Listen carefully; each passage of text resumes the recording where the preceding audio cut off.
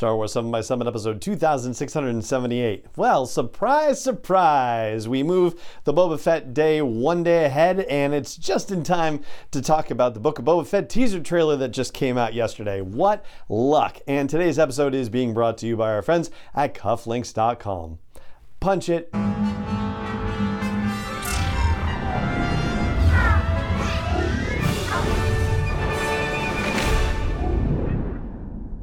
Hey Rebel Rouser, I'm Alan Voivod and this is Star Wars 7 by 7, your daily dose of Star Wars joy, and thank you so much for joining me for it. So Monday Fett Day got postponed, and so now we're on, I guess, Fett Tuesday, which I wish I had thought of earlier because, you know, the whole Mardi Gras thing, like that's just perfect. Oh man, so we've got Fett Tuesday this week, which is pretty awesome, and we're talking about the Book of Boba Fett teaser trailer, and I've got 5 top takeaways here for you. I did try to do this in a way where, you know, maybe it's a little bit deeper, a little bit, you know, more potentially speculative and analytical than what you might be seeing online so far. Fingers crossed you see it that way, and if you think it's cool and worth sharing, then I hope you will do that. For our first takeaway, we're going to focus on the title of the series, The Book of Boba Fett, and what it actually means. So previously, the leading candidate for this speculatively was that it would be about Boba Fett taking revenge on a bunch of people, that he had a list of people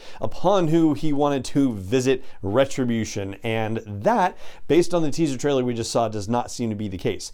Instead, the phrase the book, or book in mafia slang, talks about whether people are in the quote-unquote family of the mafia, and when the books are open, then people can be accepted into the mafioso family, and when the books are closed, then nobody else is accepted in. So when we see Boba Fett meeting with people who were formerly captains under Jabba, you get the idea that they are being potentially welcomed back into the fold, and with the caveat that they're going to work under Boba Fett's regime now, because he's saying, you know, Jabba ruled with fear and I intend to rule with respect. So based on what we're seeing, it sounds like the title is referring to the fact that he is building a new criminal enterprise. He's essentially trying to take over what had been Jabba the Hutt's criminal enterprise and make it his own. For a second top takeaway, let's talk about locations, right? Particularly that giant city that we see depicted, mostly in the bowl of a canyon, but also with buildings out on the canyon walls and extending out beyond the edge of that canyon. So the working presumption is that this is still Tatooine, and that does make sense because Boba Fett is establishing his base of operations on Tatooine, and he probably has to do some outreach to other cities in and around the planet. For example, Mos Espa, the spaceport that's prominently featured in The Phantom Menace and Attack of the Clones, is mentioned in reference materials as being under the control of various gangs. And so, yeah, you could certainly see why Boba Fett would be doing some outreach in other cities and spaceports and whatnot. But this doesn't seem to be Mos Espa because of the whole canyon aspect of things. It also doesn't seem to be Mos Eisley either. And as far as locations that we've heard about in various places, well, Anchorhead on the way to Mos Eisley, there's deleted footage from A New Hope. And yes, it doesn't necessarily have to look like that deleted footage, but it doesn't look like that deleted footage either. So I'm going to throw out a city name here for you, which might possibly fit, and that's Bestine. So Bestine in Legends was the capital city of Tatooine, and that was recanonized not too long ago in the Star Wars Complete Locations book from DK Publishing. And shockingly enough, there is a tie between Bestine and Obi-Wan Kenobi, and I'm going to save that detail for you for a little later in the show. But for now, let's move on to a third top takeaway, which has to do with that action sequence we see toward the end of the teaser. I have to say, it felt a little bit odd for me, in particular because of the way it started out with Boba Fett's helmet rolling on the desert floor and coins spilling out of the bucket. Well, for a start, it actually looked kind of flimsy and not what I expected the inside of Boba Fett's helmet to look like. Like, for example, there seems to be a lack of electronics, which you would imagine would be in place because he has that little thing that drops down that helps him range find for shooting missiles off his back and that sort of thing. Yeah, there was something weird about it. And I also don't really see Boba Fett walking around just saying, oh, let me just put a whole bunch of coins in my helmet so I can move around. Like, there's just something strange about that I feel like we don't quite have the story for it. It's sort of pitched like he was walking around with coins in his helmet, and then he's confronted with Fennec Shand by all these random people with little red energy shields, and he has to drop the bucket in order to fight them. There's something that's just not quite right about this scenario. And then, of course, there's the question of who are these folks anyway? Their uniforms don't look like the uniforms of the people that we see in that, I'll say, palace, for lack of a better, where they go to meet with the Ithorian. And for those of you who need the refresher, Ithorians are what are sometimes referred to as the hammerhead folks, right? They have those unusual heads that look like, not quite hammerhead sharks, but it gives you that sort of idea, basically, and it kind of cranes out on a curved neck. So the guards inside there, which were human by all appearances, and also the guards that are surrounding Fennec and Boba outside are also human by appearance, which, by the way, as far as Tatooine goes, Tatooine's population is mostly human. I think the stat I saw on Wikipedia is around 70%. So yeah, it kind of makes sense that you would see a bunch of humans kicking around there. But there's a question as to whether the Ithorian that Boba Fett is meeting with is a gangster. Probably so, which means that the guards inside there also probably gangster guards, but whether these folks outside are is another question entirely. I personally feel like they are more just general local law enforcement than anything else.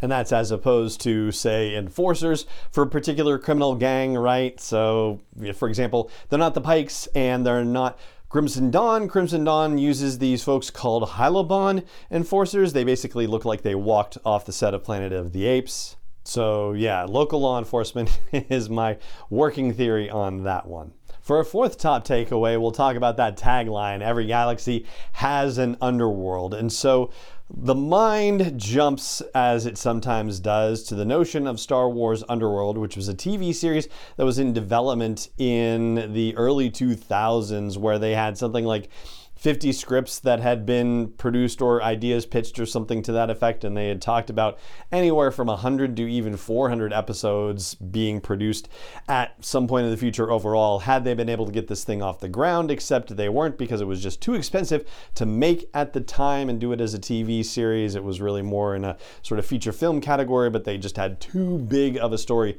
that they wanted to tell.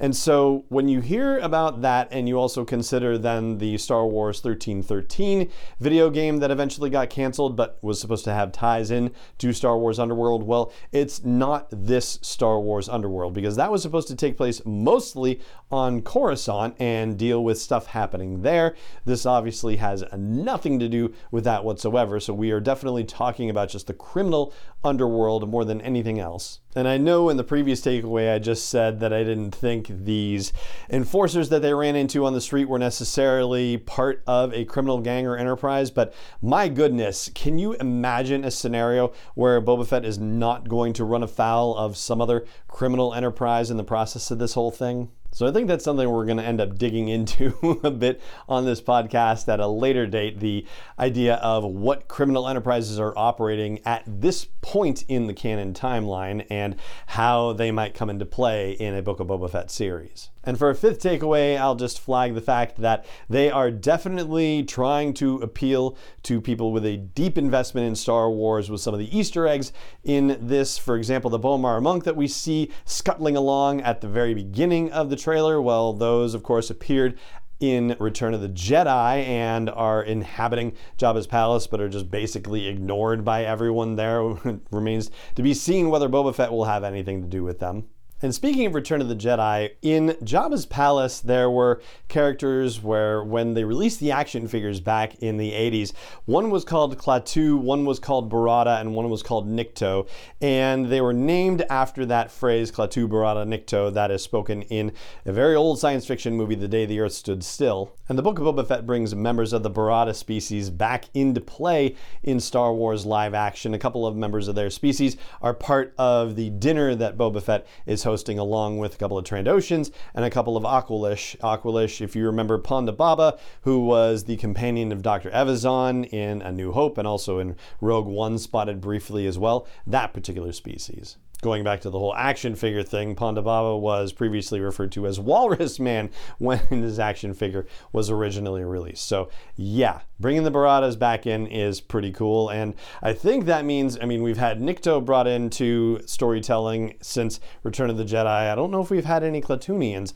I'm sure they're kicking around somewhere, but I don't think we've had them in live action just yet. And so those are the 5 top takeaways, but I still haven't mentioned the tie-in to Obi-Wan Kenobi, and I'll get to that in just a second. But before I do, I want to take a moment to say thank you to the fine folks at cufflinks.com who have been sponsoring the podcast for us this month. And on a previous episode, I was talking about, having my R2-D2 cufflinks that I already got from them years ago, and now pairing it with an R2-D2 tie.